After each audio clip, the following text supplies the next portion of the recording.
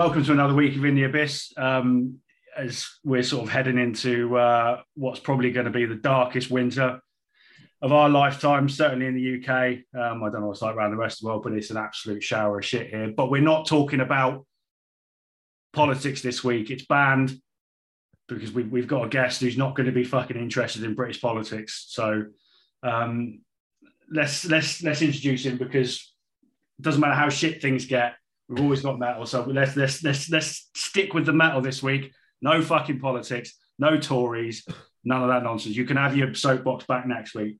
So joining us is a guy called John Lambert from Dosage Media, who's responsible for a YouTube documentary called Between Exaltation and Aggression, an extreme straight death metal documentary. And it is what it says on the tin. So we'll talk about that in a bit. John, welcome to our humble little podcast. Hell yeah. I appreciate you having me on, and I loved your intro. That was amazing. Like anything weather-wise when it comes to where I'm at, oh man, I could go on and on. I gotta like shovel out cars for like a couple months, man. Like it's brutal out here too. So sometimes it rains here, and that's about it. We might get an inch of snow, but that's about it. Like what? Yeah, so I'm kind of hoping that if I ever go on one of those 7,000 tons of metal cruise ships, that they like leave me out in paradise or something, you know, like just leave me out there. There was an awesome video from one of those. I think it may have been last year, or it might have been before COVID, and it was Slayer playing on an outdoor stage on a cruise ship, and there was a fucking hurricane going on, and it was chucking down with rain, and it was gale force winds, and it just looked the most metal fucking thing I've ever seen. Isn't that the video to Seasons in the Abyss though? Well, Paradise. when they're on that barge and they're being rowed across the Egyptians, yeah. Oh, quality video. Yeah, man, it's awesome. Yeah, I'd be quite happy just to live in a paradise as long as I've got something to listen to. Then that's fine with me. So talking of that, let's kick off what we normally do. What we've been listening to this week, the mini gems, and John, as the guest, you can go first. What you've been spinning this week? Man, I've been into Tribal Gaze recently. I mean, yes.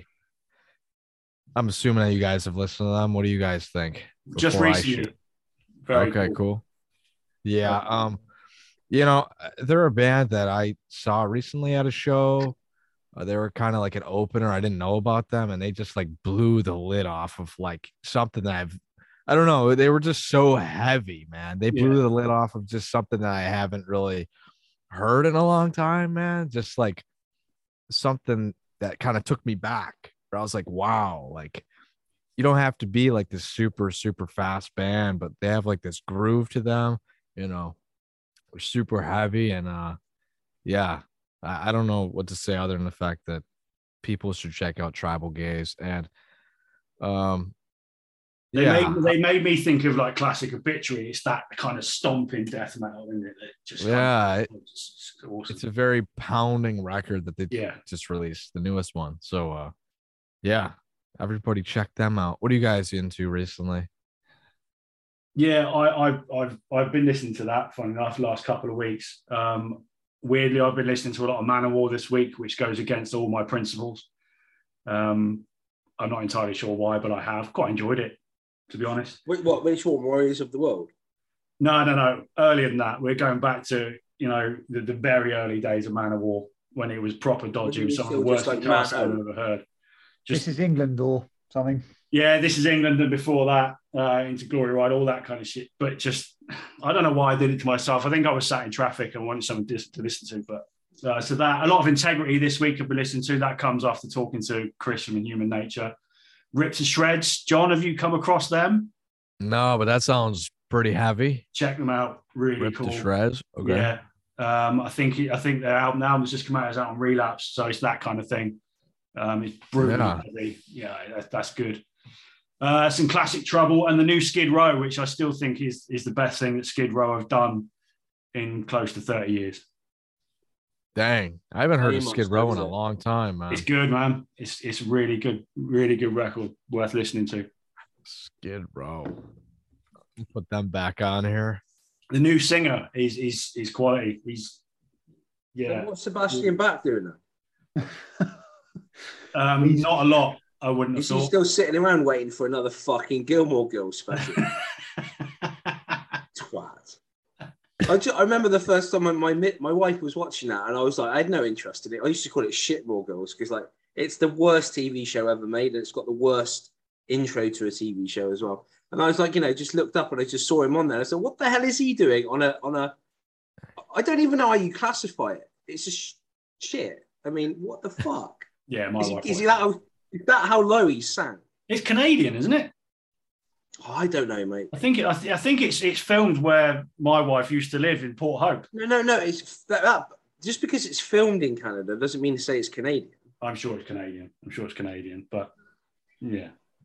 But no, I don't know what Sebastian Bach's doing. But the guy who's in Skid Row now is far better than Sebastian Bach. Certainly is, that's for sure. So it's definitely worth a listen. And the songs, it just sounds like classic Skid Row. So give it a listen. Open mind. Yeah, I'll check it out. I wrote it down. Anthony, what about you? The new Shadow of Intent album, Elegy. Oh, okay.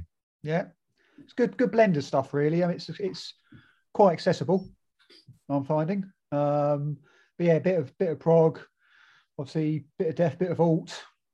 Yeah, just enjoying that at the moment. Quite melodic, decent riffs, quite evil sounding at time. Scary vocals, man. They're really evil.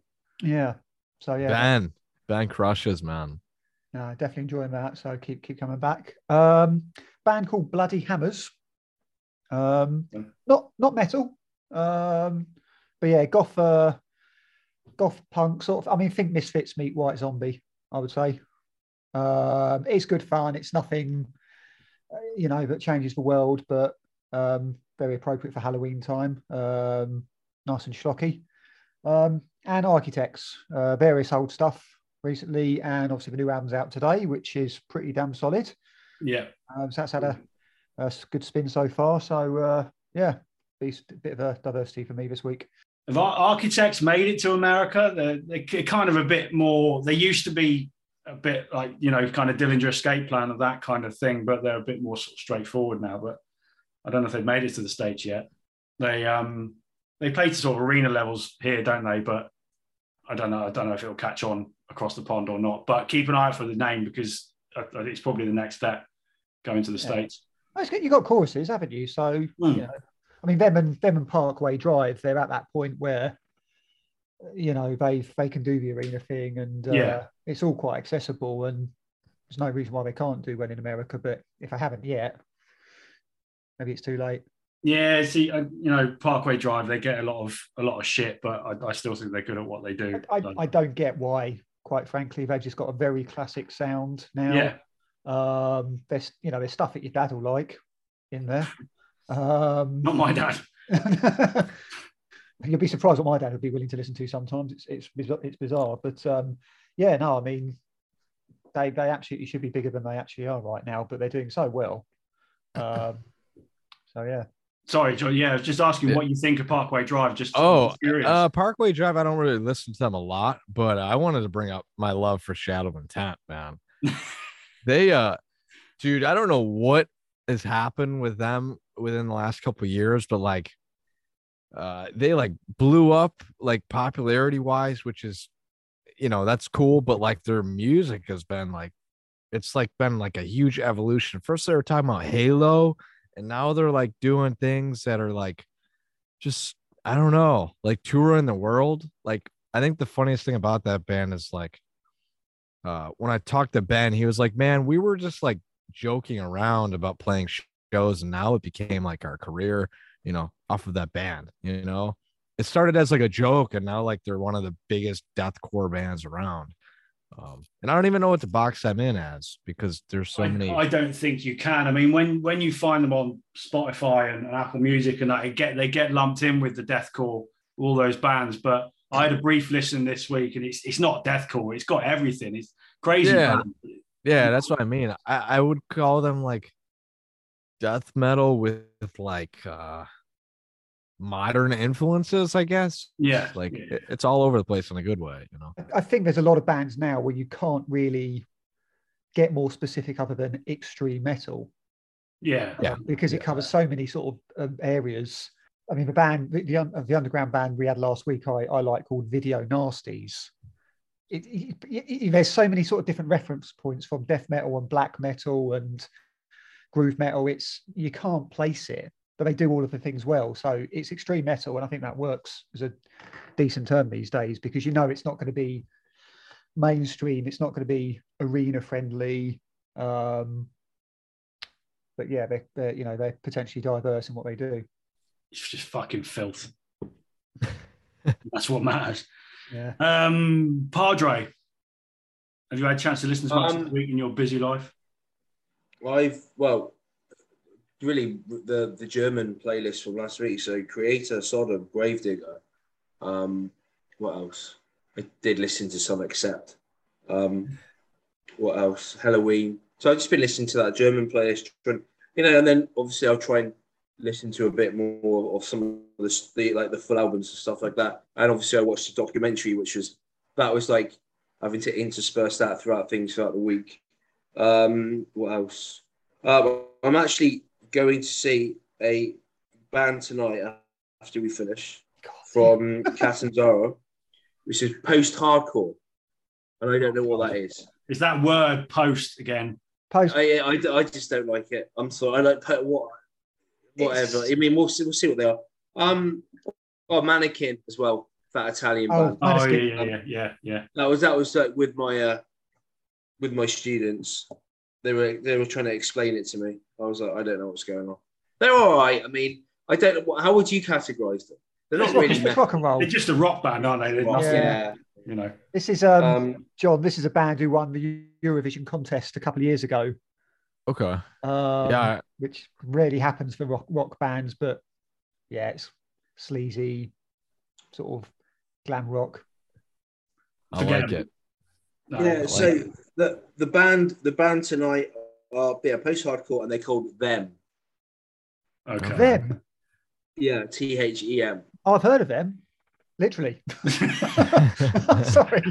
I've seen them been flashing about on my social media, so I think they've got some sort of following. My God. We've had this long running thing with Padre. We've all known each other over 20 years. We've had this long running thing with Padre that he doesn't listen to music beyond 1994. So part of the reason we started this podcast in the first place was to try and bring him into the 21st century. We set him homework every week. That is hilarious. Seriously, someone explain this to me. What the fuck is post-hardcore? No idea. If he's got post, I'm not interested. Yeah, it stems from punk rock. I know that. What's it post? It's I think post-punk rock sounded stupid, but of course. Yeah, but is it okay? It's where those hardcore bands started basically saying, "Look, can we still have the abrasive guitars, but a lot more melody and a lot more whinging?" Yeah, no. And it all crossed over with emo and stuff like that. There's some good bands. Bands like Jimmy Eat World are post-hardcore, but a lot of it's nonsense. Yeah, let's get back to proper music. I'm not interested in post-hardcore or post-metal or post-punk. Post anything. I'm not that into it either, but I'm dining off crumbs here. Yeah, true. Okay? That's fair. I mean, I've got to take what I can get. I mean, you need to support the scene over there, because if no one goes to the shows, they'll never happen. Well, I mean, in the space of 3 weeks, I have become the scene. We'll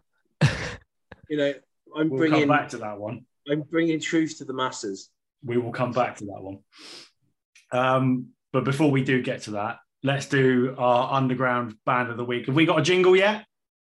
Well, I did this last week, didn't I? So I'll do it again. Twice. Brilliant. That's just fucking amazing. I'll work on it. I've got time. If you can throw a couple more blast beats in there, that would be useful.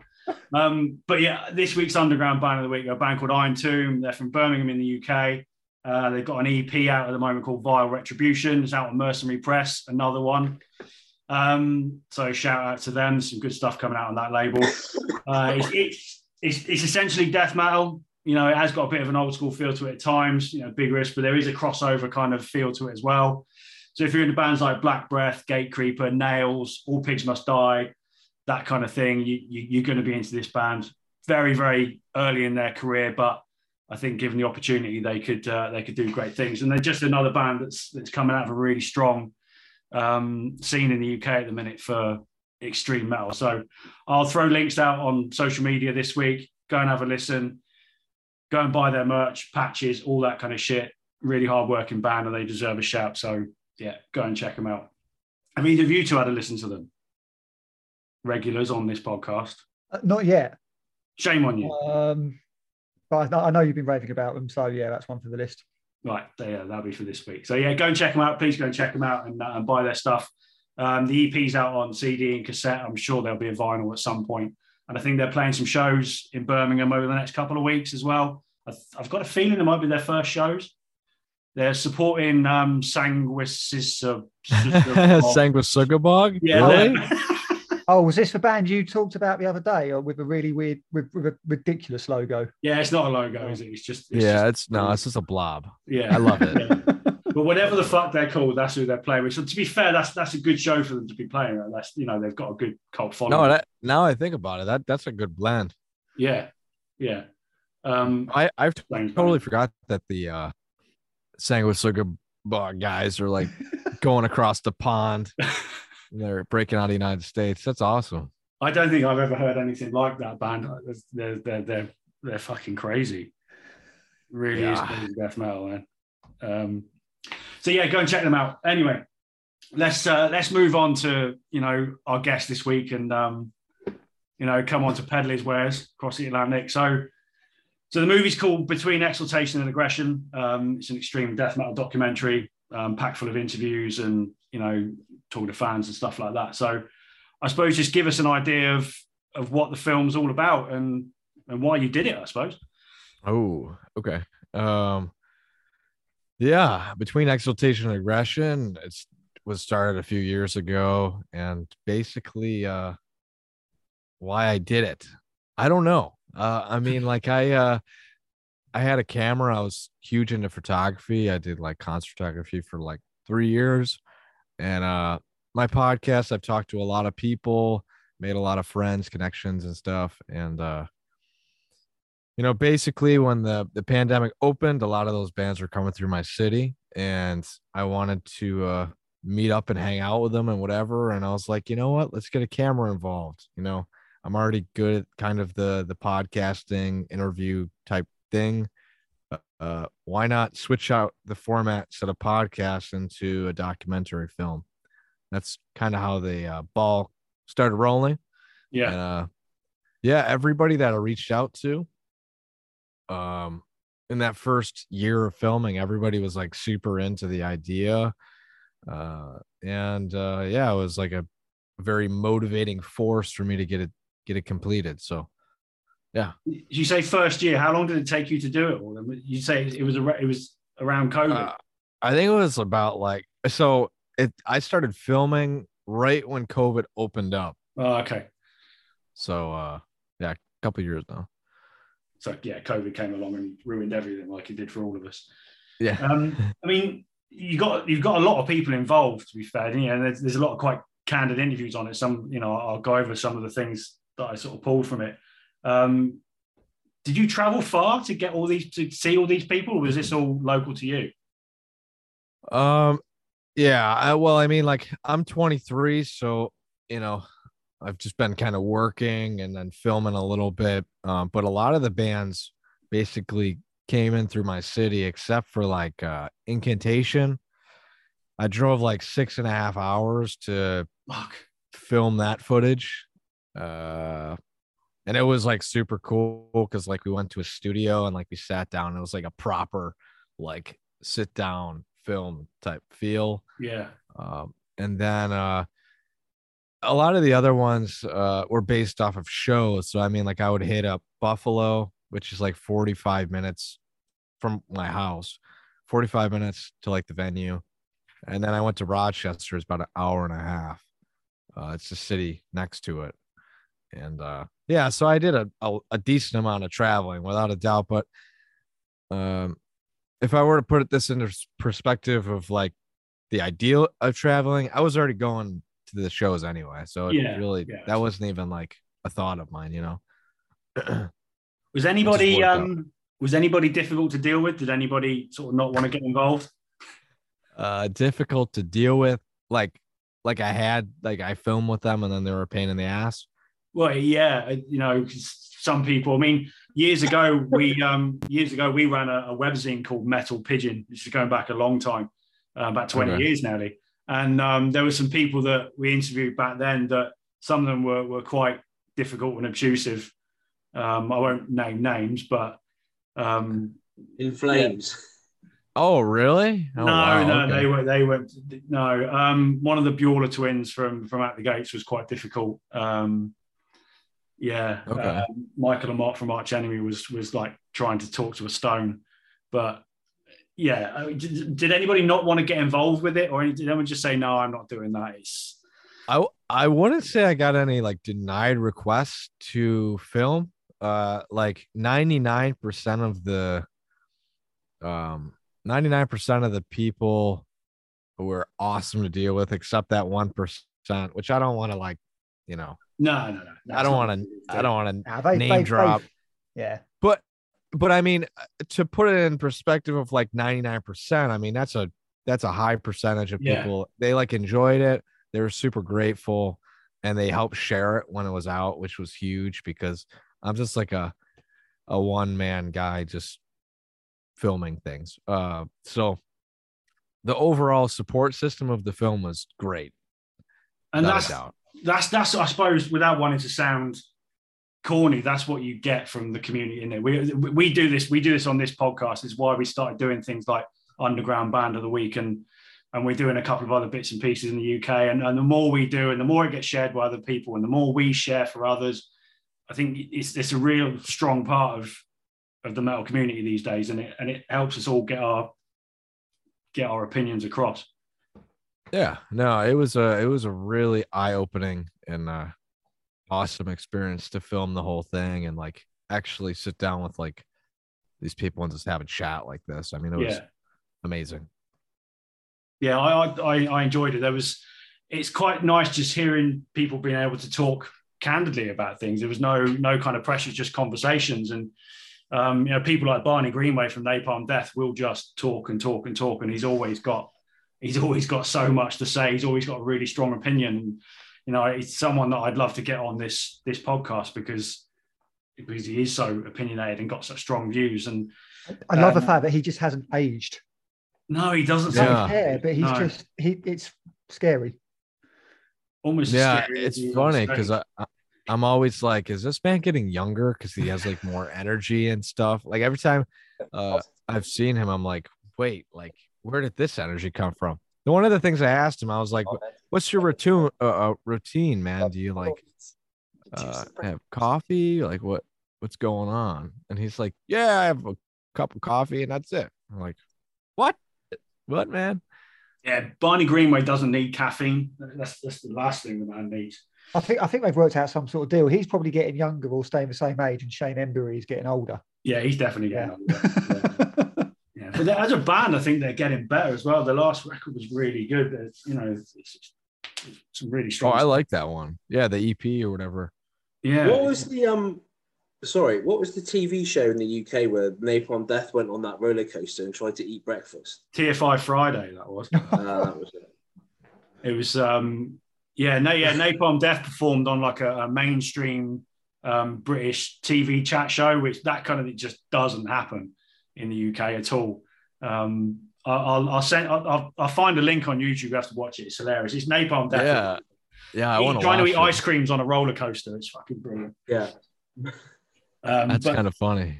Which at the time was like I think it was the highest roller coaster, definitely in Europe. In Europe, possibly the world. Yeah. Fucking absolute lunatics. It was Channel 4, isn't it? Yeah. I'll send you a link. I see it. It's funny. But yeah, you know, like I said, listen to people like Barney Greenway talking about his, you know, he has always got something interesting to say. And, you know, people like Danny Lilker, I mean, a legend of extreme metal, another one that seems to have been around for generations. And I know they just seem to talk so openly to you. That must have been a really good feeling. They could just talk, and what seemed like there was no pressure. Oh yeah, and I wanted to bring up Danny in specific because so I was like new to filmmaking, like I said. So I mean, obviously there's not going to always be, high points. There were low points. I filmed with Danny twice. I had footage. I like met him at like a flea shop. They were having one, and in Rochester. So I like met up with him. I was like, "Hey man, you want to film?" He's like, "Sure." And I looked at the footage afterwards, and it was like super, blown out. Like the audio was bad, the video was just overexposed. So I was like, "Crap, man." Well, I got to retry. So like, so there was a show like a couple months later, and I like walked up to him, and he was like smoking, with somebody I knew, and I was like, "Hey, Danny, I just want to let you know, like, I appreciate what you did a couple months ago with the footage, but it got wrecked." He's like, "Let's do it right now. Come on, let's go." And I was like, "All right." Got my stuff, put my bag on, and yeah, we just set up, did it again, and it was awesome. It was like a hometown show too. So like he had a bunch of friends there, and he could have easily said no, but he was like, "Yeah, let's get it done." So Danny's a legend, and I respect him a lot. I know to do more ways than one. Just going through, because obviously you spoke to a couple of younger bands as well. Just touching on that, like Gatekeeper and Frozen Soul and that kind of thing. What was the, because obviously they're coming into death metal from a completely different point of view. You've got these guys from Obituary and Incantation have been doing this kind of thing for years. How is it different for the younger bands now? Because, obviously, 25, 30 years ago, bands like Obituary, for instance, were actually selling a lot of records and probably having quite a good career. But now these bands are coming along and they haven't got that anymore. So everything is very DIY, isn't it? They do everything themselves. There's quite a lot of stuff in your film about, self-management, which I'll come to a little bit later. But the challenges for younger bands now coming up, it's huge. And I'm sure getting around the States is one thing, but for them to try and cross the pond into the UK and Europe, and especially now that the UK isn't part of the European Union anymore, we're finding that a lot of bands are coming to Europe and they're either playing the UK or mainland Europe, but not both. So for the younger bands, that's becoming a real challenge. They just can't do it anymore. So we're not seeing the bands over here so much because it comes down to money and infrastructure, whatever it may be. Yeah, I was gonna say, man, like I feel like the biggest thing that I learned from filming with these guys is that the biggest challenge is visas and visas, record sales, and the fact that they have to tour a lot just to make ends meet. Like take a band like Gatekeeper for an example. Like they're doing fantastic, and they're hitting numbers on every platform. Yeah, they're doing great, but I mean, at the end of the day, like they have to stay on the road to sustain. And I think that's the biggest thing nowadays. Like accessibility is great, but for like the perspective of being in a band and trying to survive, that's a whole another level. So I think that it's easier to get your band noticed nowadays, but to actually sustain is the hardest part. To make a living. This is the thing about with any creative industry. It's easier to earn money, but it's harder to make a living. Yeah, any type of art is just so hard, man. Like you've got to love it. I mean, that's what it's all about. Yeah, and I heard that exact thing. You gotta love it, like at least 5 times filming.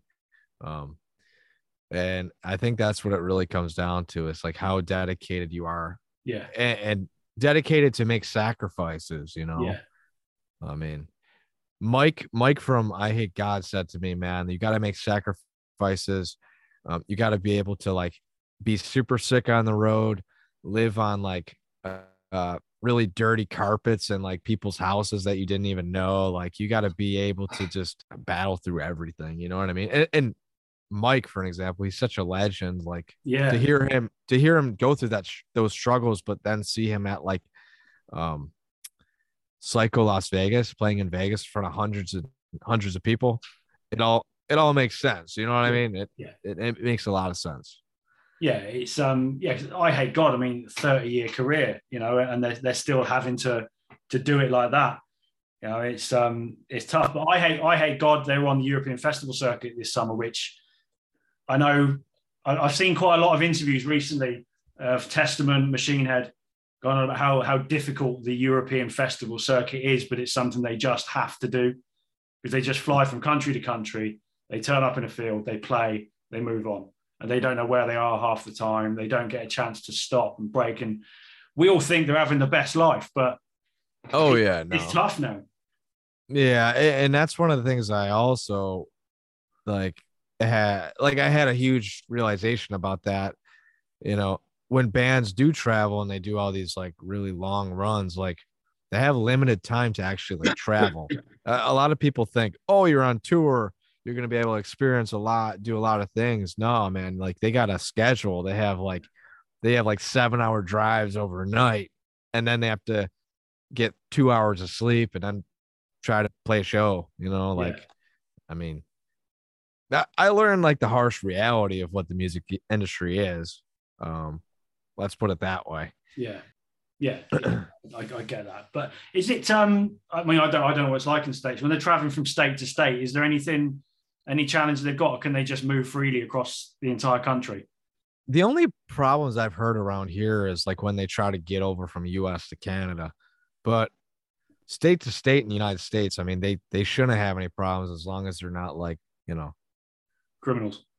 Yeah, criminals or any type. Oh, let's put it this way, man. There's some pretty gnarly cops out here, man. You speed over like 5 miles an hour, you're getting pulled over. So if you've got long hair and tattoos and you smell and you've been drinking, and you're a target, aren't you? Yeah, without a doubt. That's a bad thing within the States, like traffic violations. It's one of those things where they see the long hair and then they're like, oh, they probably smoke pot, and then you're getting a DUI, so that's another struggle, man. You got to stay somewhat sober and not party your life away, man. Yeah, well, in the advice section in your film, some of them are talking about that, and that was one of the things that came up. I think it was Kurt from Crowbar that said you have to remain coherent now. You have to be in control of what you're doing. It was when Motley Crue were doing their thing 35 years ago. It didn't matter. They had people to do it all for them. Whereas now they've got to self-manage and be coherent, be with it. Yeah, I think management for a band is way less effective. I think record labels are important in making those sales and getting the publicity around and all that stuff. But I mean, if those two things aren't within the eyeglasses for the band, like don't even bother, I mean, those are the two things you gotta get. Who's the best one to talk to? Who had the best stories, and who was the most sort of open? Oh man, obviously we only see small parts. When you've edited it, you must have had long conversations with some of these people. Yeah, I would say Chad from Frozen Soul. I mean, like he was very humble. Like that whole band is super humble. They've made huge strides within the last like year or so, and just getting their name out there. And I've heard good things about them and just being like good people, but like I just remember there was one point where like after the show he like gave me like a vinyl and like a whole bunch of merch for nothing. I didn't even ask for that. He was like, hey man, like he looked me in the eyes and he's like, dude, what you're doing is like super important for the metal scene, and I respect like the hell out of you for it, so take all of this. I want you to have it. It's hard to pinpoint like who was the best guest, but they were all great. But I think Chad was like the one that really sticks out because he was I don't know how to explain other than the fact that it was all around a good experience. One of the ones that fascinates me though is, I can't remember his name, can't remember who calls himself, is the guy from Midnight. Oh, Athanar. Athanar, yeah. Anthony, you follow him on social media as well, don't you? He does some odd things. Oh yeah, and I'll give you a little funny thing about him that I don't know if anybody knows about him, but he doesn't have like a smartphone. Like he does. Okay. He has a flip phone. Like, Nice. yeah, and like he doesn't interact with like social media. He just doesn't like it, you know? Good. But It's fair. and like I kind of love that because Midnight is such like a interesting band, you know, Yeah, in the they way are. of like they just grab my attention. And to just be off social media like that's amazing, you know. I suppose it goes with the whole persona, doesn't it? Just not being able to see their face. Did you see his face? Did he show his face to you? Yeah. Oh, Yeah, I mean I kind of got this text of like, hey, like I'm near the table type thing. Yeah. I mean, let me put it this way: he's not in his 20s. I think he's a little bit older, but like I think he's like bald from what I remember. He's like bald. I think he's in like his 30, between 30 and 50, not 50, probably like 30 and 40. That's the one thing. Yeah, I don't want to say too old because then you'll be like, what the hell, Well, man? But We're all in our 40s, so yeah. There's there's a YouTube interview in with some other media folk, and he looks fairly middle class, but he was doing the entire interview in his get up and just saying that here's the kitchen, here's and it was hilarious. And this is clearly a guy who's obviously a few years into a career. So yeah, and I think the best part about that band is they're not far away from me. They're in Ohio. They're based out of Ohio, so like 3 to 4 hours away. But what I'm trying to say is it's really cool to see a lot of bands locally, like, you know, 1 to 4 hours away from me, just like, you know, really getting their name out there. yeah. You know, like it's really cool to see that kind of stuff. I've got a lot of time for Midnight, and that whole sort of rebirth of old school speed metal. You know, they're one Hell Ripper or a British band. I don't know if you've heard of them. Oh yeah, I have. Yeah, see, another band. See, he lives in the Highlands of Scotland, in the middle of nowhere, and yet he's got this. Seems to be building this sort of global cult following, and it's mad how the whole scene works. They're awesome, Hell Ripper. Yeah, and I think that nowadays, like, if you make good art or music or whatever, like, people are gonna find you. You know what I mean? Like, there's got to be a good balance between pushing yourself and just making good art. And I didn't realize that till like, you know, getting older. You know, like make good art and people will find you, even though it's going to be super hard. You just gotta keep at it. You know.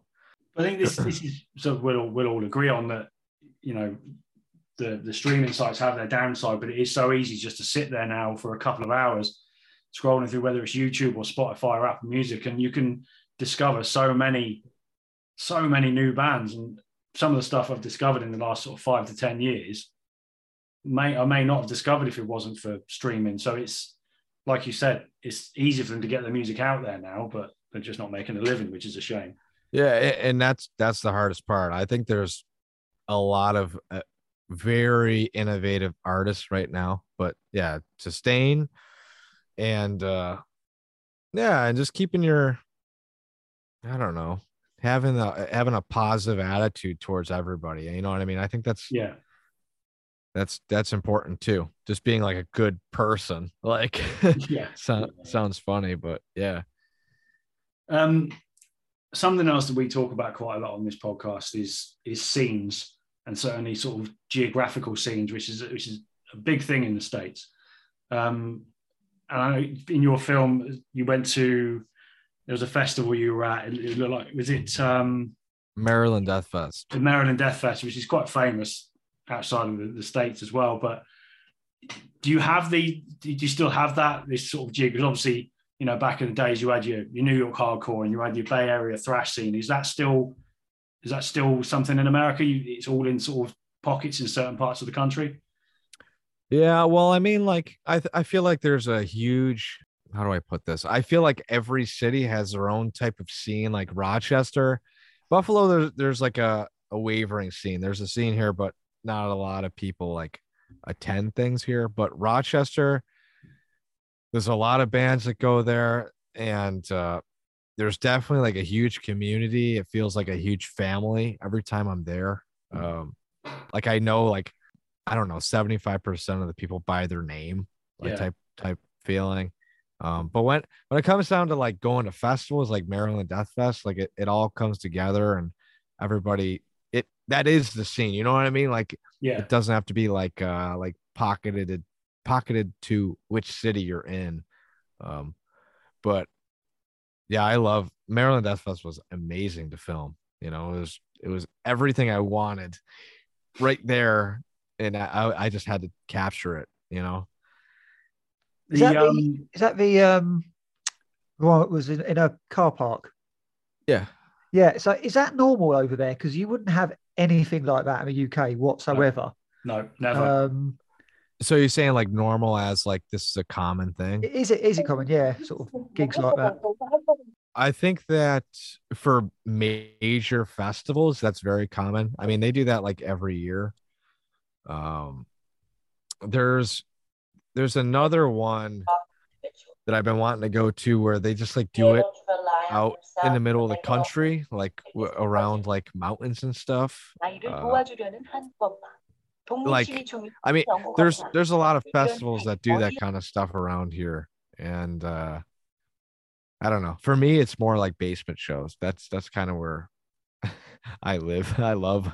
Yeah, we all prefer that. Yeah, absolutely. We all prefer that. But festivals in the UK are always in fields. So if it rains like it usually does, it gets muddy.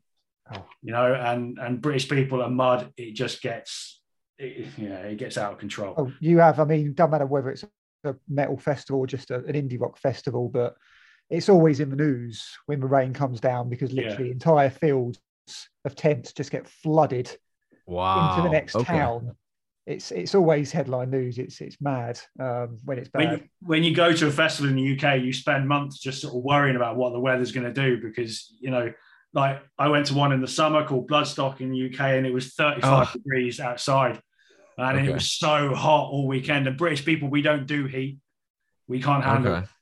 And I really suffered, man. It was hard work. It was great, but it was hard. Yeah, in the festival that I was talking about earlier, it's Fire on the Mountains. Okay, that's a cool name for a festival. Yeah, so basically, like they have this like beautiful mountain scenery, and then you know there's a festival in the middle of it, and like it's totally isolated from everybody else. Like, I mean, that's the next festival I'm trying to go to. I need to have a look at this. Yeah. Look into that one. We've definitely not got anything like that. John, did you watch that documentary on Netflix about Woodstock '99? What's the title of it? Dumpster fire. Train wreck. Isn't it? Train wreck. It's called Trainwreck here. I think they may have called it Clusterfuck in America, didn't they? I don't know. Wait, hold up.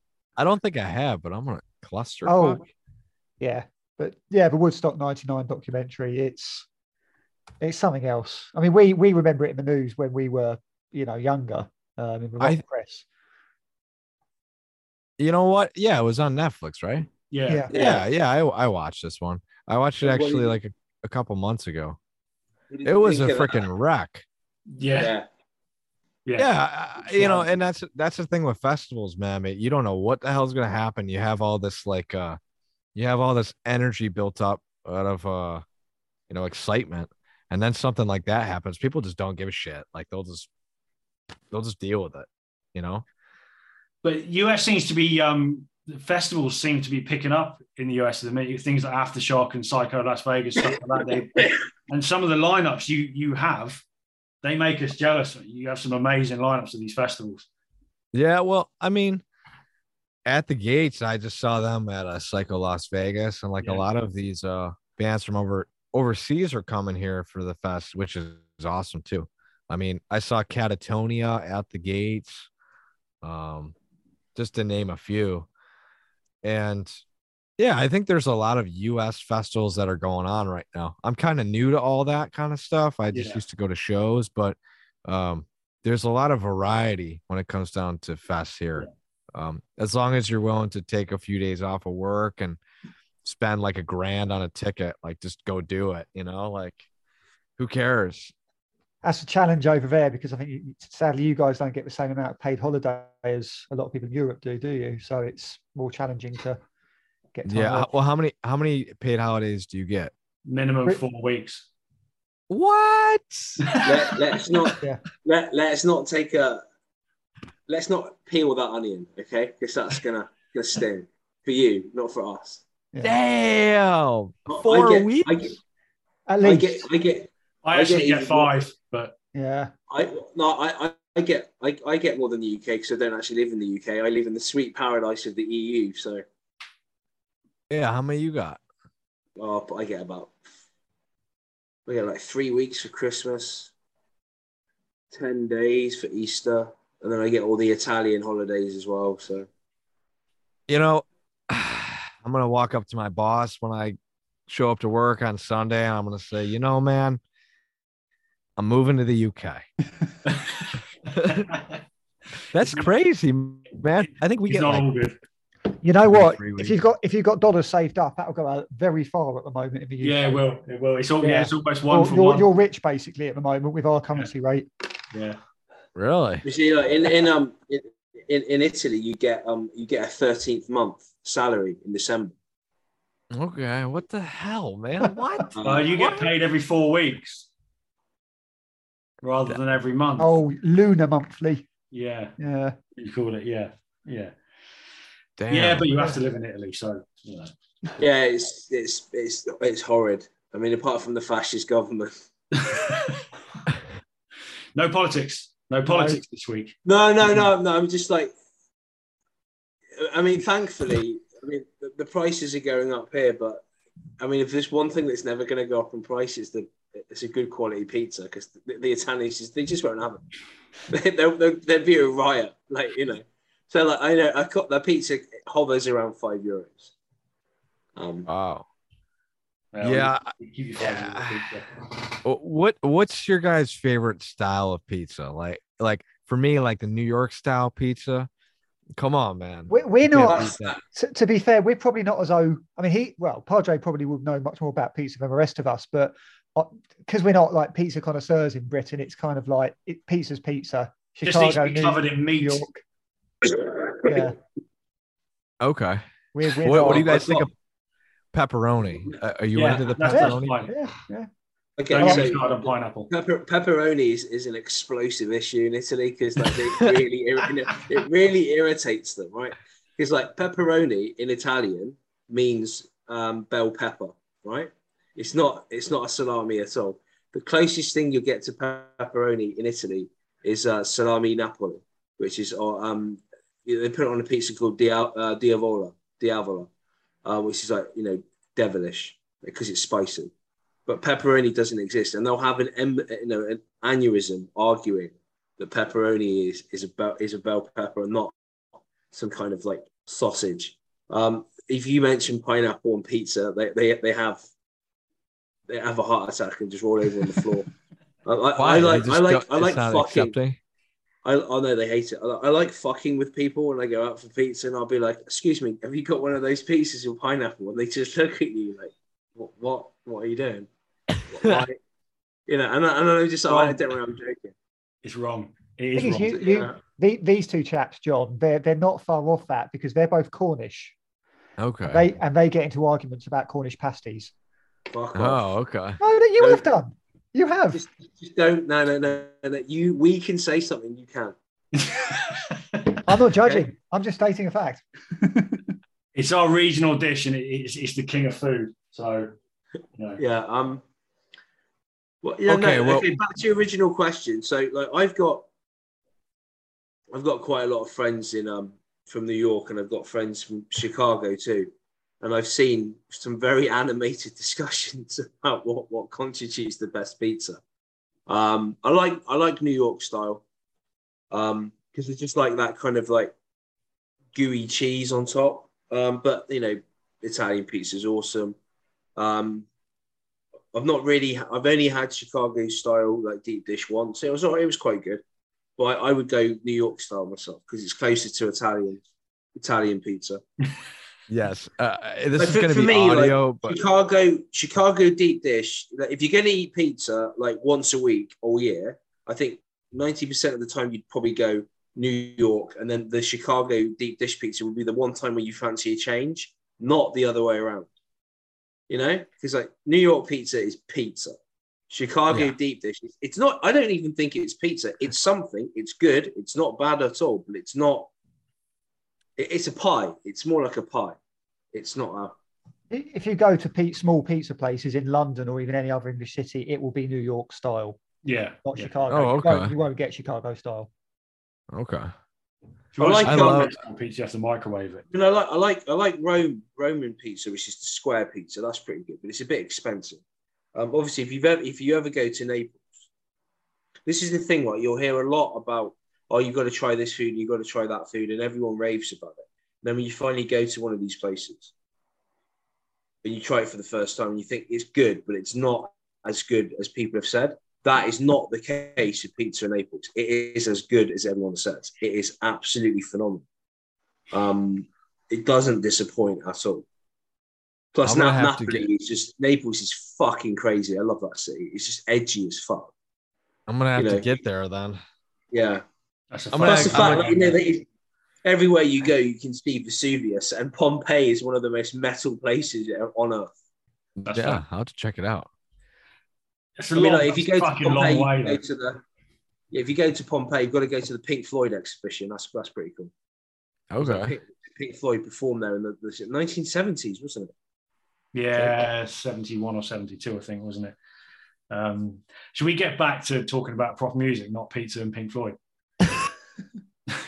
Yeah, okay, fair enough. Getting back on track.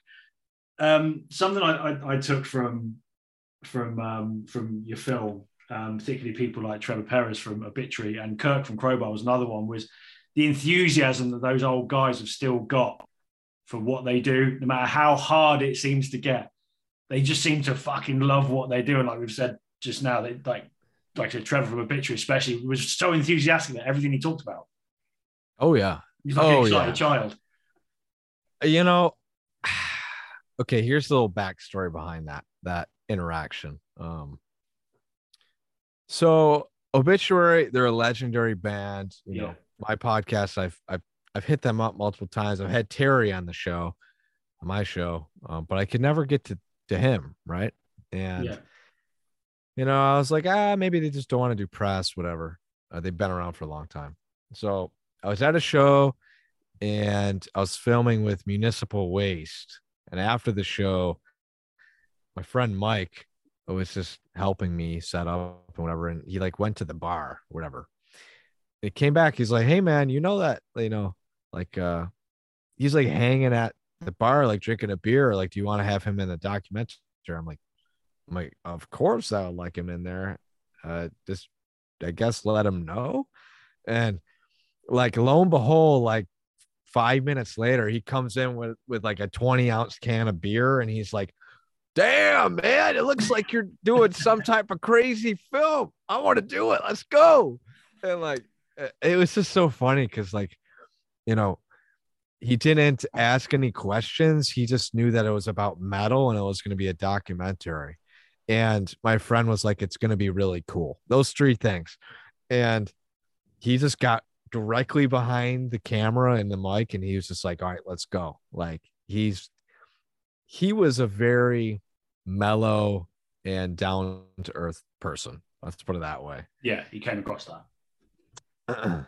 Yeah, I love that enthusiasm and just like that sort of excited child. You can tell some of them have just come off stage or you've caught them after a show and that adrenaline is still there. You know, it's I love that kind of shit.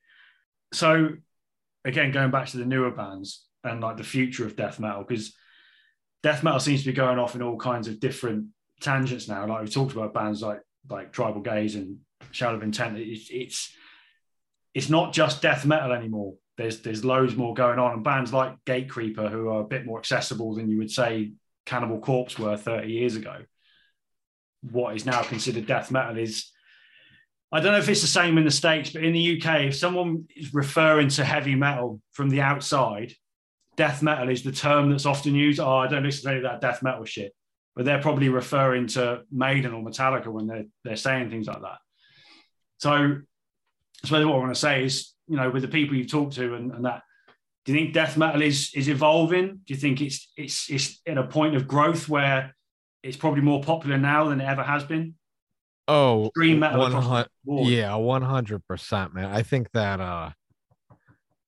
I think right now is a great time to be into extreme music. Like, I mean, there's so much new and creative bands right now making music, touring.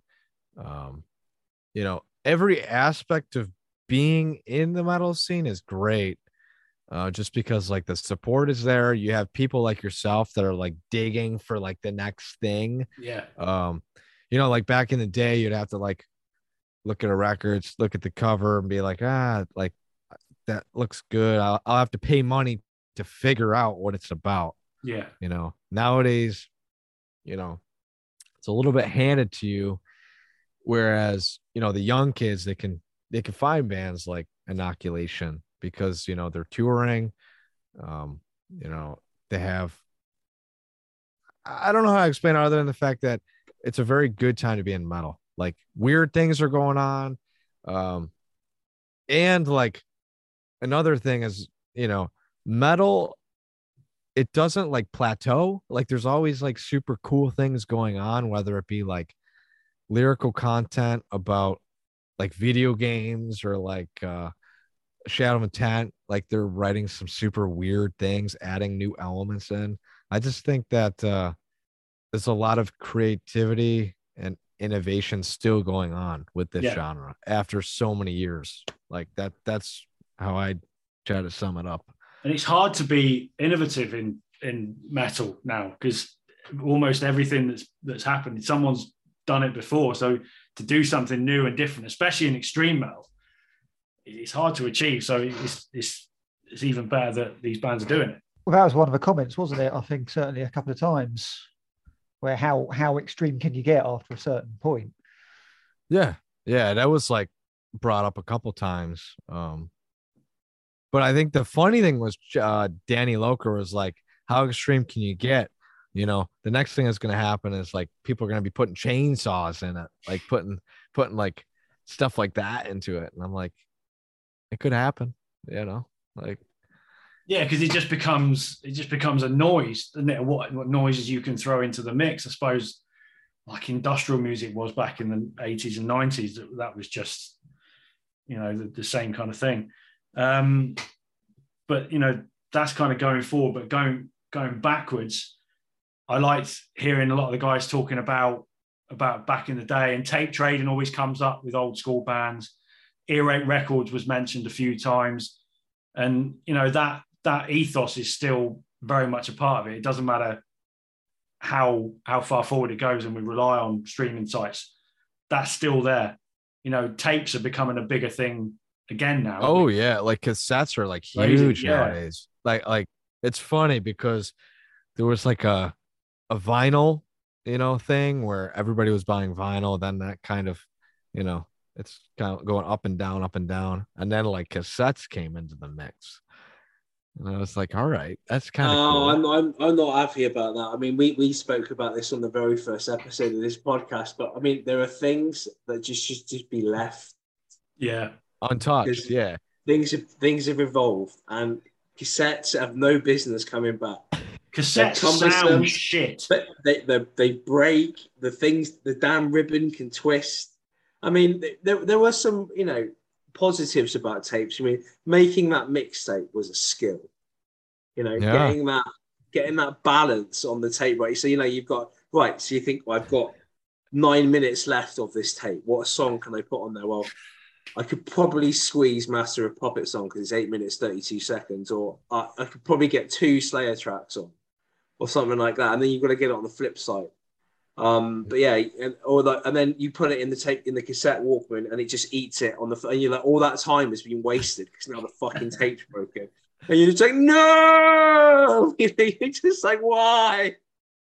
Yeah, I feel you there, man. I like my dad had a copy of The Wall on cassette, and every time I would bring up like cassettes, he'd be like, man, I really wish my copy of The Wall didn't get eaten up, man. Like, But it's like, Fucking shit. where do you draw the line though? Because if you bring tapes back, what's to stop people like wanting to go, oh, man, let's get stuff back on floppy disk?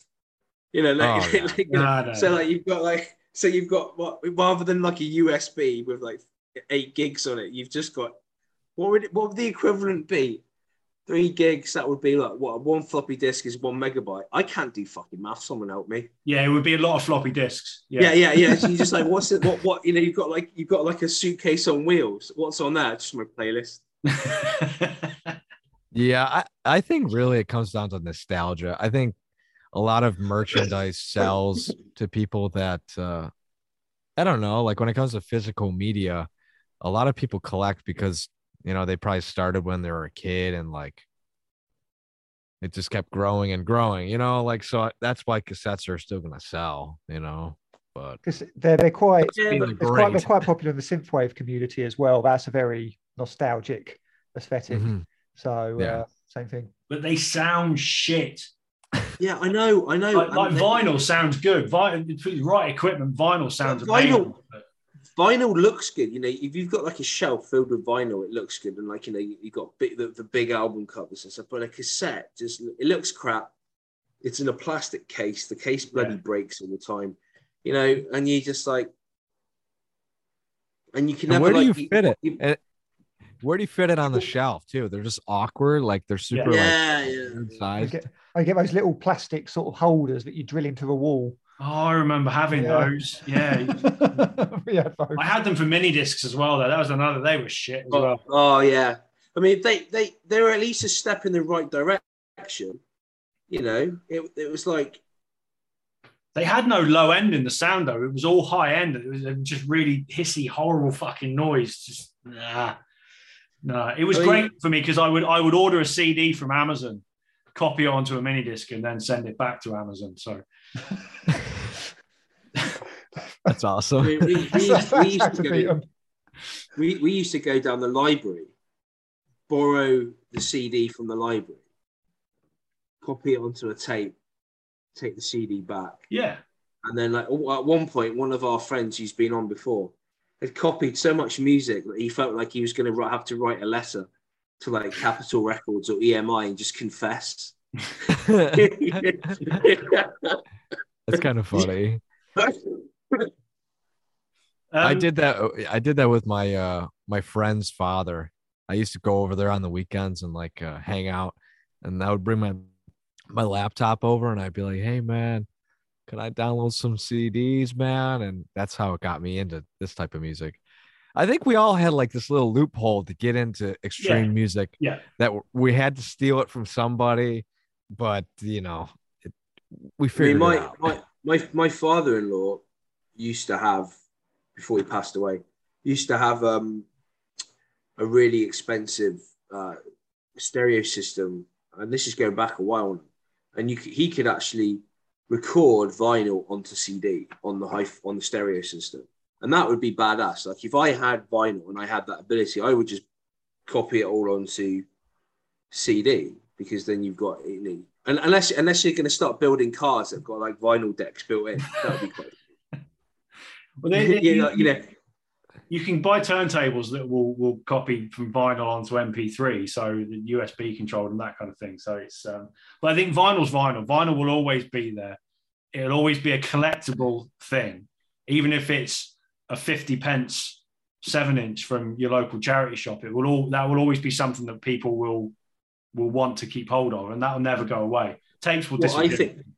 What I think is going to happen is, I'm not talking politics, okay? I'm just speculating.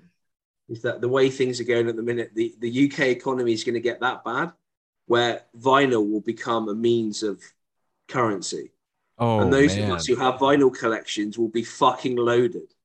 So you go to like fucking Sainsbury's, and like they'll be like, well, if you give me that copy of that Creeping Death EP, you can have your weekly groceries. So it's like, just bartering with like, okay, well, I can't give you Creeping Death, but I can give you Garage Days revisited. There's no way I'm giving up a 12-inch green Creep and Death on Music for Nations for a week shopping. Well, no, that doesn't get you. No, that would get you. That's Harrods. Yeah, right, okay. That's like a week, a year of groceries from Harrods. Okay, I'm just talking run of the mill, shitty vinyl. You know, so like if you take in like Chris Poland's solo album Return to Metropolis, that's going to get you a quick visit down the 7-Eleven. It's not going to get you jack shit. Okay, but Black Sabbath's original album, that's sending your kids to Eton. Fuck's sake. One thing that happens on most episodes of this, it goes off on weird fucking tangents, and it's very hard to bring it back. I lose control. I kind of like the idea of records becoming currency. Like that's kind of got me thinking though. Like anyway, but that would also to some extent though, the danger of that is you would then have the people that made the vinyl, like that produced the music to go onto the vinyl, as for example someone like Lars Ulrich, they would then have control over the economy. And do we really want Lars Ulrich? Not going to be any worse. Lars is a sound businessman. He'd be better. Yeah. No doubt about that. Yeah, he wouldn't. Yeah, no. Fucking. No, I'm not going there. Right, back to the. So just one. It would be quite funny though. It would be quite. He's still going. If Metallica controlled the currency, right, and vinyl was currency, but they still printed money. But rather than like having like George Washington on the $1 bill, you had the cover of Justice for All on the $1 bill. And as he says, her money tips their scales again. Lars's face on the other side. Yeah. Yeah, it's only going to have Lars's face on the money. No one else is going to be on. Yeah. Well, who would you have on the $100 bill to replace Benjamin Franklin? Dave Mustaine. Thought about the Daves. Dave. Yeah, he doesn't need any kind of ego trip any more than what he's already got by putting his fucking face on money. It just says underneath, Dave buys, but who's selling? I like that. Where was I? Yes, we were talking about death metal going forward, extreme metal going forward, and the fact that it has gone a little bit out there, but at the same time, there's one thing to be always looking for the heavier and the more extreme, but I think there's a bit more thought that goes into extreme metal now. Like you take grindcore, for instance, a band like Anal Cunt, when they were around, I don't think they'd be so welcome now, because of the nature of it. There's a bit more, I don't know, is extreme metal becoming a little bit more highbrow? I don't know. Maybe it is. I've just ripped off a toenail. Sorry. Gore grind, that is. Literally just taken off half a toenail. Gore grind. Yeah, sorry. Go on. I'll let you I don't know, man. I think extreme music as a whole, it's like evolved in so many ways. I mean, we think back like to, at least when I was a kid, like Motley Crue was like heavy, man. Like, yeah, it was like, whoa, man, like hair metal, that's sweet. But there was like many steps to get where we are with extreme music, and I think that's the coolest thing, because like every type of sound that comes out of like what you dig for is like accepted. You know what I mean? Like, yeah, I feel like a lot of like the people that were in the back corner like 15 years ago being super judgmental, they're kind of just like laughed at nowadays. You know what I mean? Because like everything is just kind of like accepted. This is the way it should be. Yeah. Did you get into nu metal in your early days of discovering heavy music? Yeah, man. I mean, like I was into this band, Slipknot, and Corey Taylor was a huge influence on me, but like, I don't know, like Korn too. They kind of steered me into the direction of where I'm at now. I mean, they were pretty accessible and like they were like a stepping stone to get where I'm at. They were the Because Gateway band. Gateway. yeah, the gateway, like Listen, I never said that Korn were not a gateway band. My original point was that Limp Bizkit are not a fucking gateway band for anything. yeah, no, Limp Bizkit just sucks. Sorry, man. Yeah, exactly. It's like Yeah, we're not going to deny that. Korn is an entirely acceptable, entryway into the metal scene, the metal fraternity. Limp Bizkit is not. Yeah, Limp Bizkit is just like. No, but my original point was people that started off listening to Limp Bizkit don't necessarily end up listening to Emperor. Yeah, no. But they fucking should. They probably should, but they don't. I mean, you're not really going to see a lot of people wearing like red baseball caps at a Mon Amarth concert. And And if you do, you're not going to argue with them. Yeah, and I bet most of the people who listen to Limp Bizkit probably don't know what a Mon Amarth means. So, sorry, go on. And Amon Amarth is one of those bands where like I haven't seen them live, but I know that there's like this huge diehard fan base for them. Like massive. Like I want to be in the pit, like rowing the boat. Like I see that. I see that in like videos, and I'm like, wow, like I've never seen this at a show. Like, but I think Amon Amarth epitomise what modern metal is. They don't really sell a huge number of records. It's based on live reputation and all that. I've seen Amon Amarth loads of times coming up through, and what they are now is essentially an arena metal band with this huge production and pyros and all this kind of shit. The thing that concerns me about Amon Amarth is they get any bigger than they could inadvertently, as if they take the Viking thing to its logical conclusion, and they're gonna end up sacking the coast of Northern England, probably invade Northern England. But I think that would be good. That's fine. Good. That's fine. But they'd probably they'll turn up. They'll turn up ready to pillage the north of England or the south coast. They'll get off the fucking boat and go, no, nothing here. No riches, just poverty. Get back on the boat. Let's go to fucking Germany. Yeah, they just like create like a little mob. Like they just get on a boat and they're like, we're gonna go take over. We are the Amon Amarth fan group. It's crazy. Yeah, it's crazy what they've become. But going back to what you said about Emperor, I was going to ask you about black metal in America, because we're in a couple of weeks we're gonna look into Norway and all the nonsense that went on there. Did black metal take off in America? Like your proper Norwegian, true black metal, Mayhem and your Emperor and all that. Is it big in the States? You're talking about just United States black metal bands? Yeah, have you got a scene, or did the Norwegian bands really sort of transcend over there?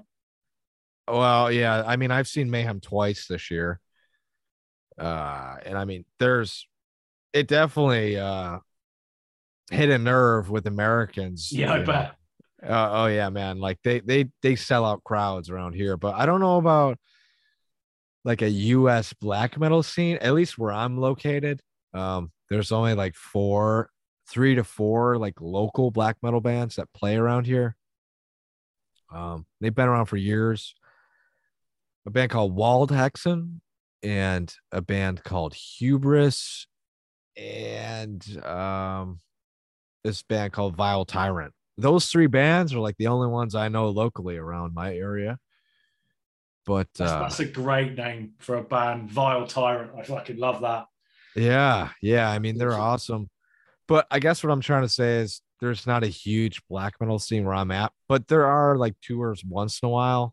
Yeah. But they're not as like popular as like death metal tours. Because black metal is something else that's evolved into something. It's not just corpse paint anymore. It's gone to the extreme. I'm trying to think of some bands off the top of my head. Guerra, whatever they're called. Guerra. Checking. Yeah, Guerra, worth checking out. The sort of symphonic element of black metal is becoming a bigger thing, and it's a lot more kind of over the top and almost accessible to a certain. Oh yeah, and like I'll just bring up the fact that do you know the band called Holder? No, a black metal band. No. It's like Okay, so it's like a woman fronted black metal band. But what I'm trying to say is they're on tour with Exhumed, and I think that's super cool that like nowadays there's like mixed genre tours going on now. Yeah. You know what I mean? It's not just like a death metal Obituary, and three other death metal bands on a show. It's like mixed. But yeah, which is cool. That's that used to happen a lot back in the day. Like Sepultura used to tour a lot with Strife, and Sick of It All were one band who would tour with all sorts of thrash bands and death metal bands and all that kind of thing. And I think you get that more in the States than we get over here. When it comes over here, they play the safe bet. they do. Okay. So like years ago, we had, in the height of metalcore, we had the new wave of American heavy metal tour that came around Europe, and it was Killswitch Engage, Chimera, Shadows Fall, and God Forbid, I think it was. Yeah. Okay. Yeah. So it gets pigeonholed a lot more over here. That's interesting. I didn't know that. I mean, the U.S. is just weird. I mean, I see just very like Sangwa Sugabog, for example. They play with like a lot of hardcore bands and stuff. Yeah. And I mean, that's super cool. I think a lot of bands are just being like, there's no limits to what we're going to do. And I respect that. And it keeps it interesting, you know? Yeah, and it's a mix of crowds as well, isn't it? They're playing to people who may not necessarily be into their music, and hopefully they're building new fans. And there was a time, sort of when we were growing up, that if a hardcore band was playing with a death metal band in some provincial town in England, all your hardcore fans would stand at the back with their arms folded watching your death metal band, and then vice versa. There would be very much that attitude. The first time Hatebreed came to the UK was touring with Sepultura, and it was a venue of about 1,500 capacity. Place went fucking nuts for Hatebreed, and then Hatebreed finished their 30-minute set, and then half the place just fucked off, and there was half a venue left for Sepultura. Wow. So, there was that sort of divide. Whereas I don't think that's this was post Max Sepultura, I think, wasn't it? Yeah, it was. Yeah, it was probably Sepultura's first kind of shows, or roughly in Europe with Derek Green. Yeah. But yeah, there was a real divide then. You were one or the other. No, all I was just going to ask, literally, are you you've made your film. You're obviously proud of it. Are you planning to do Are you planning to do more? Are you going to do anything else? And what's your sort of long-term goal for it? My next goal. God damn. Oh, okay. So, I'm making a second one. I have like five conversation films so far. Okay. And yeah, I'm gonna make a second one between Exaltation and Aggression 2. Nice. It's in the works. I've got an idea for you. Let's hear it. A documentary film on the hunt for John Schaefer. Where is he?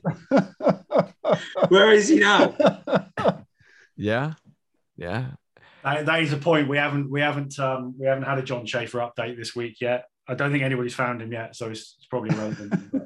But we're this close. Like, we'll set the Mandalorian on him. Put a bounty out. Well, I'll tell you how impressive it is. They've managed to sub her and a Trump today.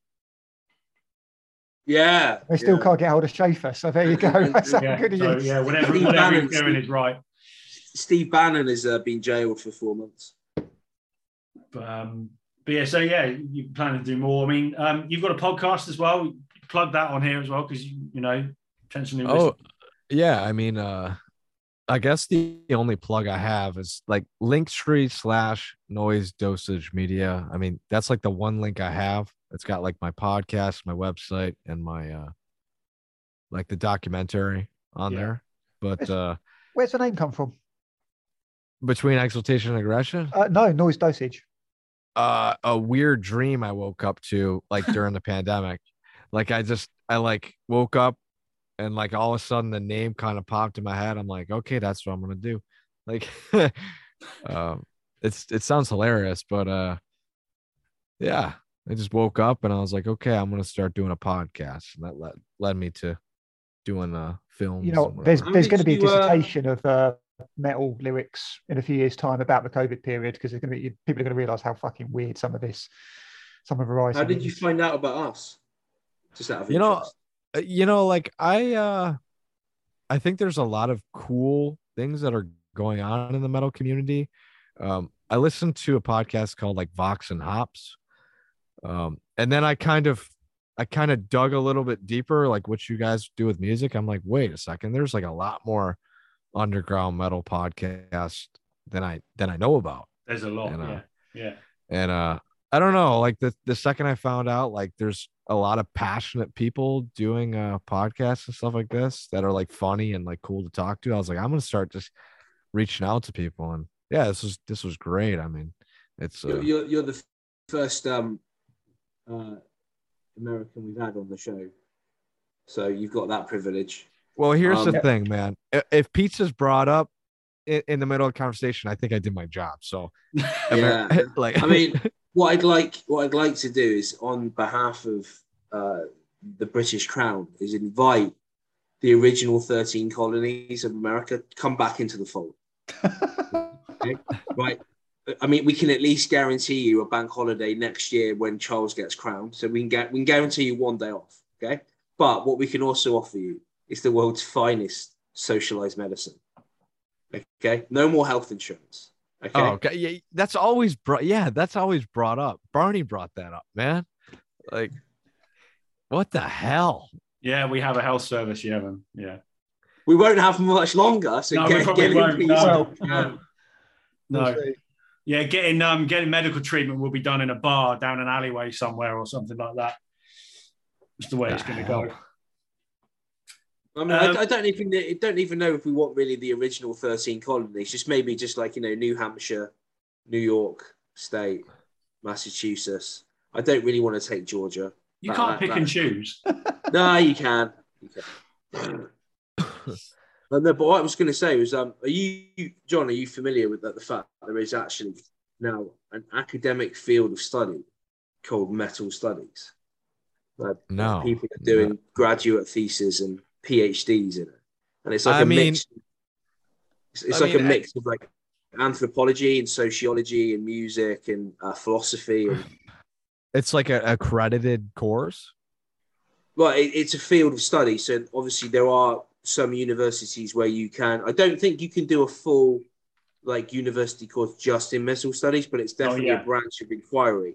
So, for example, if you were doing a degree in anthropology or sociology, there would be definite like scope to do a study in metal studies connected to that. As a what? If you were studying like subcultures or because this is the thing. I mean, have you seen the film the Metal Headbanger's Journey by John Donne?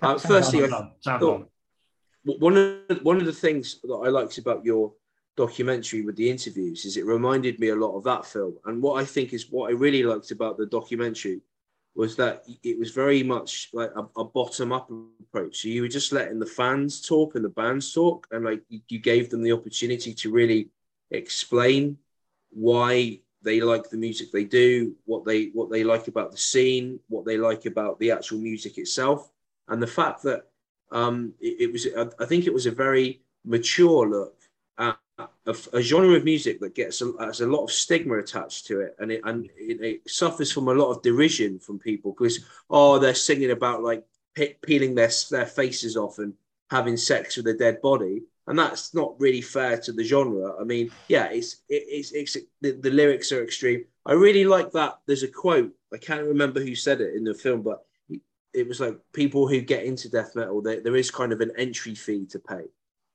because the music is so extreme. Yeah, I thought that was a nice quote. And I think as well, so going back to this idea of metal studies, we've done a few episodes where we've talked about not Norway, we haven't done that one yet. So we talked about Sweden and we talked about Finland, we talked about Germany last year.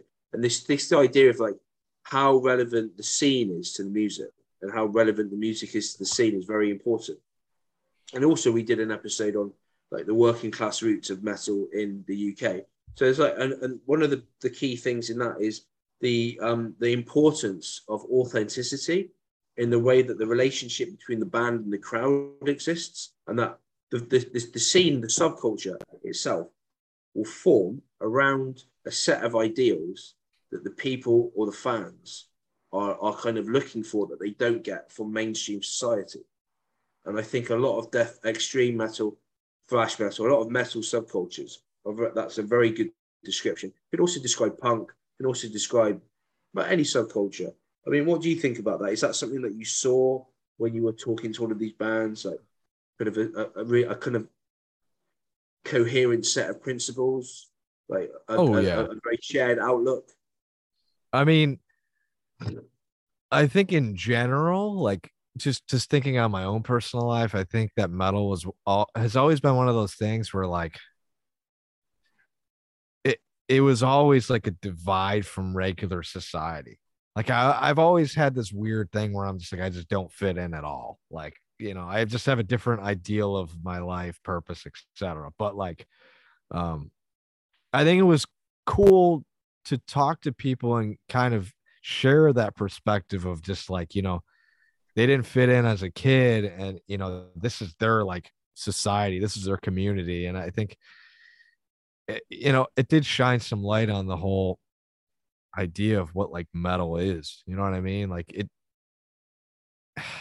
it did really shine light on just the whole aspect of metal in general, you know. But I hope, you know, within that 3 hours or whatever, like I hope there was some type of story that somebody could latch onto and be like, you know, I kind of get it, you know. I just hope like the film reaches like a young kid that's like kind of at that point where they listen to the Korn and the Slipknot and whatever, and they're like, what's next? You know what I mean? That's the exact person I want to watch it. And then like people like yourself, where you know you have like the mature outlook on what the scene is, but like the newer bands, for example, it could be a good introduction to you guys. So the new band. Sorry, go on, Padre. I was going to say, like, I mean, I think it's great that, you know, because of social media, podcasts, YouTube, things like that, you're now seeing documentaries or films or even short, like video clips about metal, about other subcultures, and they're being made by people that are within that subculture. It's not some like camera crew and presenter who just want to like look at a surface idea and then take the piss and sell it in a way that, oh, look at these guys with the long hair and they all, you know, worship Satan and everyone sings about silly stuff and it's got no fucking credibility and all this kind of stuff. So, I mean, it goes a long way to kind of dispelling the myths about metal. And every time a documentary like this gets made, it kind of adds to the tapestry of of the subculture.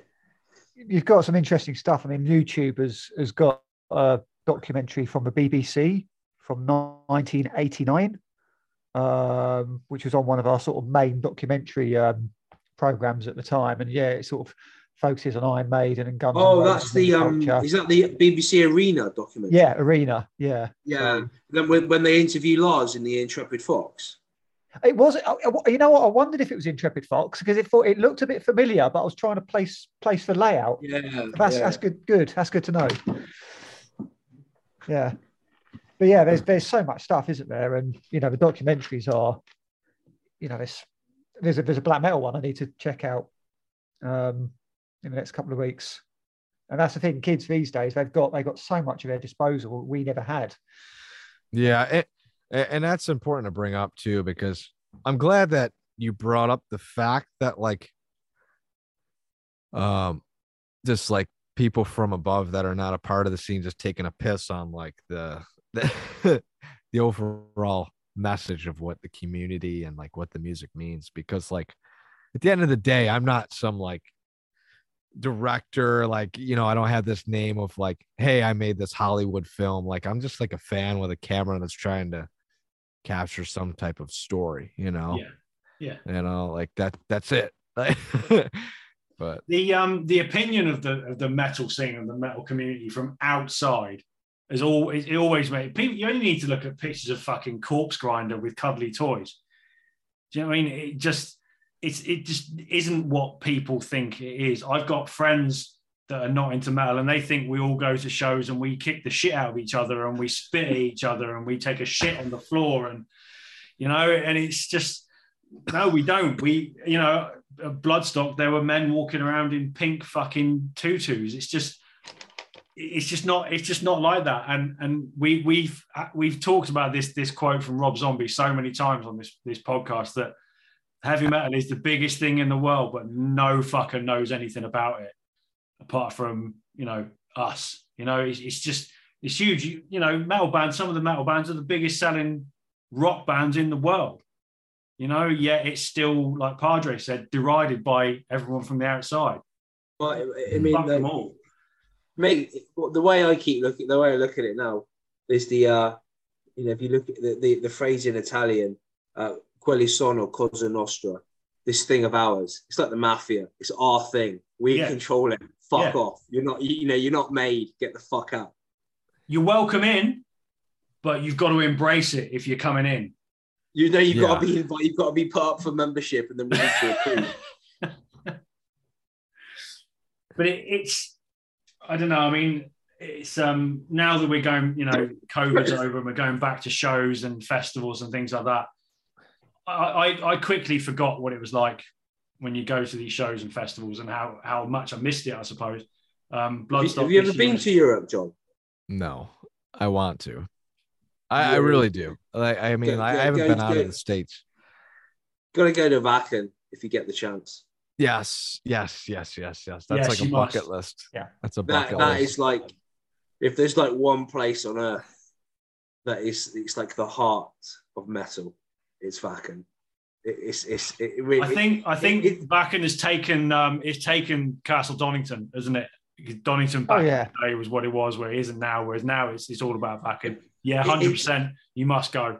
It's a quasi-religious experience. It's like someone going to Metal Mecca, Golgotha in Jerusalem, or Mecca. It's a pilgrimage. I mean, and and the last couple of miles to Wacken, you should actually go barefoot and flagellate yourself.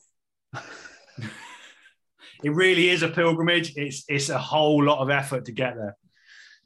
Yeah, and that's my one worry, because I know none of my friends are willing to take that trip, but I would. But I was told that. I was just told it's a journey to like once you arrive to the city, you have to like take trains and take this, that, the other thing. Yeah, you go to Hamburg, then there's a train to another town, and then you get on a bus to another town. Getting on the bus is a fight to get, because there's just not enough buses for all the people. So everyone's trying to get onto these buses, and you're literally trying to drag people onto the buses to get to the festival. When you get there, and it's just like a village in the middle of nowhere, and there's like a couple of little shops, but the whole community embraces it. People are cooking breakfasts in their front yard, and you've got kids that you give them a couple of euros, and they'll put your beer in a little wooden cart and take it back to the festival site for you, and all that kind of thing. And it's an experience that is matched by nothing else. Yeah, I got to get there. I think I just have to travel a little bit more to build my confidence. Being an American and speaking English, I think that would be my only thing where I'm just like, communication will be like a scare of mine. You're fine in Germany. They all speak English, you'll be fine. Yeah. I mean, I tried my very basic conversant German over there, and they'll just say, "Oh, you're English, right? I'll talk to you in English because you're shit."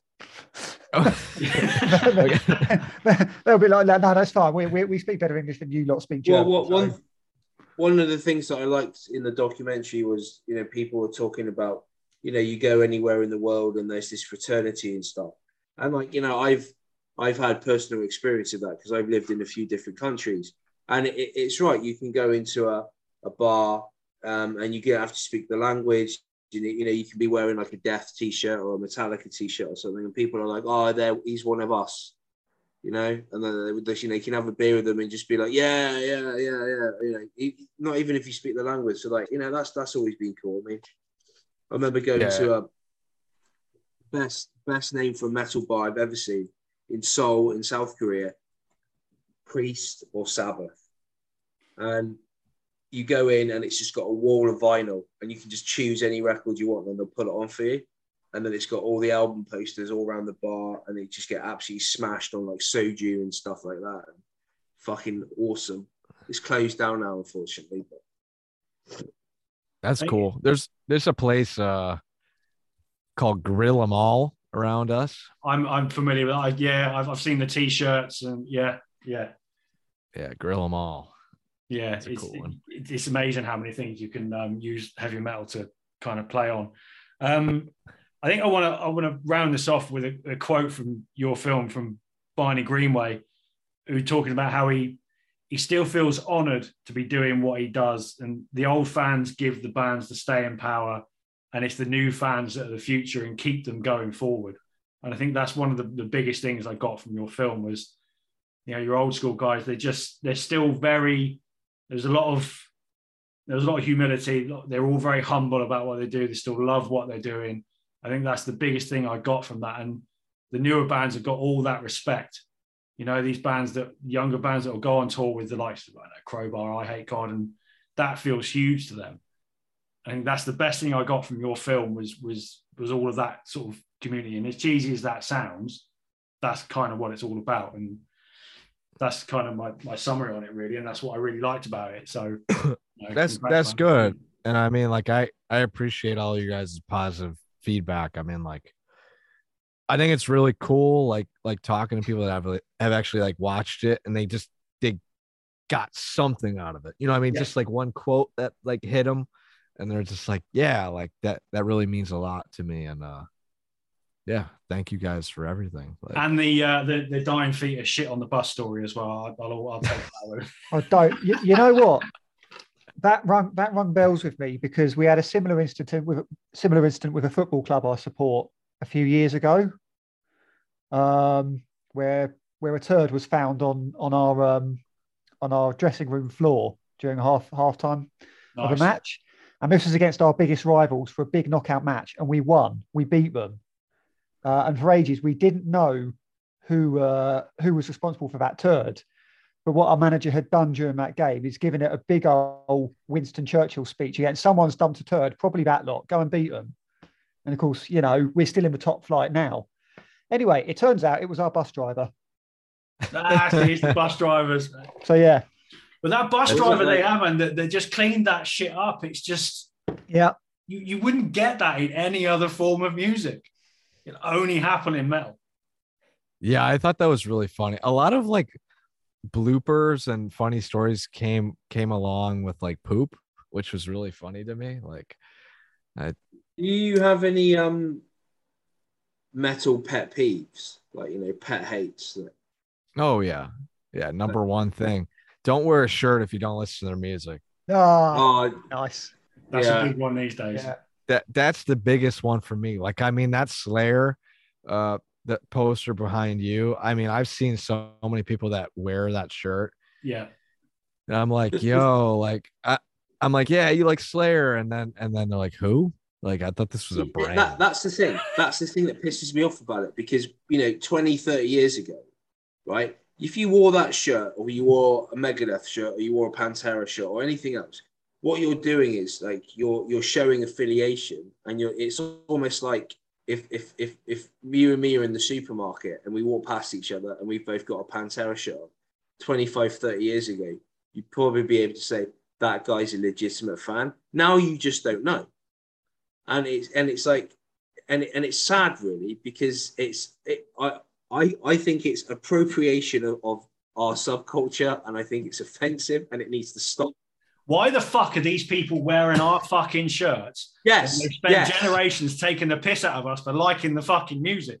Yeah. And now they want to wear our fucking shirts. Fucking David Beckham, wasn't it? He wore me, look. Yeah, fuck him, that cunt. Me and Tregenza single-handedly brought Jägermeister to the UK. No, we did. We were drinking that stuff years before anyone found out about Jaeger bombs and stuff, because we saw it mentioned in the VH1 behind the music. We had to buy it in specialist shops, didn't we? And we had to go to like a specialist wine importer to get it, and it cost us an arm and a leg.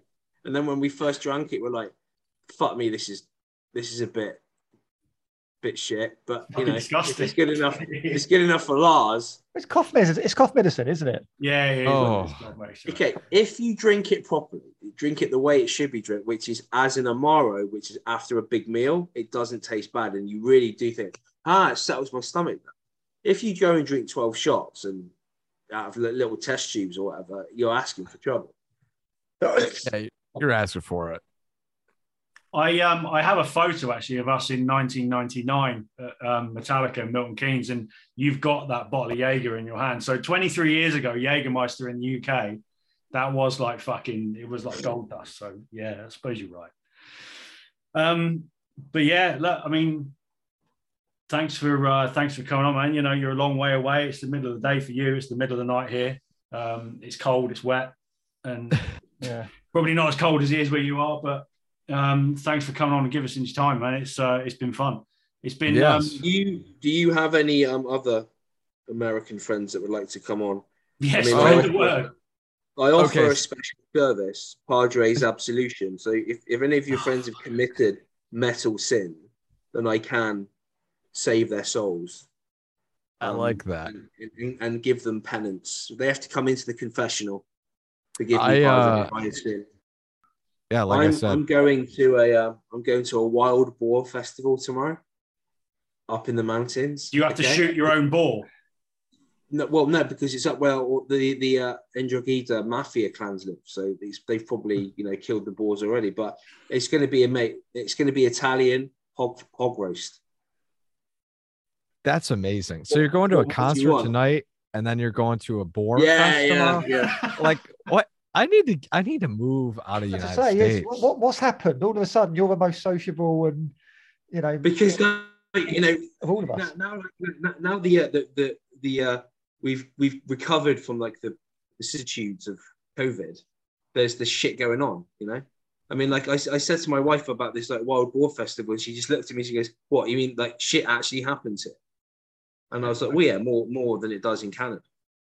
Like I said earlier, if you don't support it, it won't happen. So you've got to do your bit. No, it won't. I mean, I'm gonna go down and preach from the good book later. That's amazing. But no, we don't want any of that. Yeah, man. So yeah, thanks for coming on. It's been a lot of fun, and good luck with future projects, and make sure you keep us involved. There's a link on our link tree to the film, so anybody can just click on Instagram, Twitter, and Facebook, and go and watch it. We're metal fans. Whenever there's anything like that, it's always worth a watch. So get involved, go and check it out, and enjoy it. It's a lot of fun. So hopefully we'll speak to you again soon. Maybe when you do the next film, come back on. Yeah. Tell us all about it, man. Yeah, of course. And then just shoot me the links, and I'll put this on my website so people can check it out. Awesome. That's it. We'll see everybody next week. I believe next week Padre finally gets his way, and we're going to look at the relationship between heavy metal and wrestling. So that you won't hear much from me, and you won't hear much from Ant. It'll all be him and his friend. And we've got our expert on wrestling coming on, Mr. Gavin Evans, to help me. Or I'll be helping him, I think. But there's a distinct link between it. I mean, we're gonna have to talk about new metal, unfortunately, but we seem to do that next week. So, but we'll next week. They really should have got like a death or a black metal band to come in and like write the theme tune for like the Undertaker or something. I mean, they've definitely missed the trick. Yeah, but it's not wouldn't be mainstream enough, would it? That's what you need. Who cares? So, but yeah, that's next week. So, thanks everyone for listening. Hope you enjoyed it, and we'll catch you next week. Hey, see you guys later.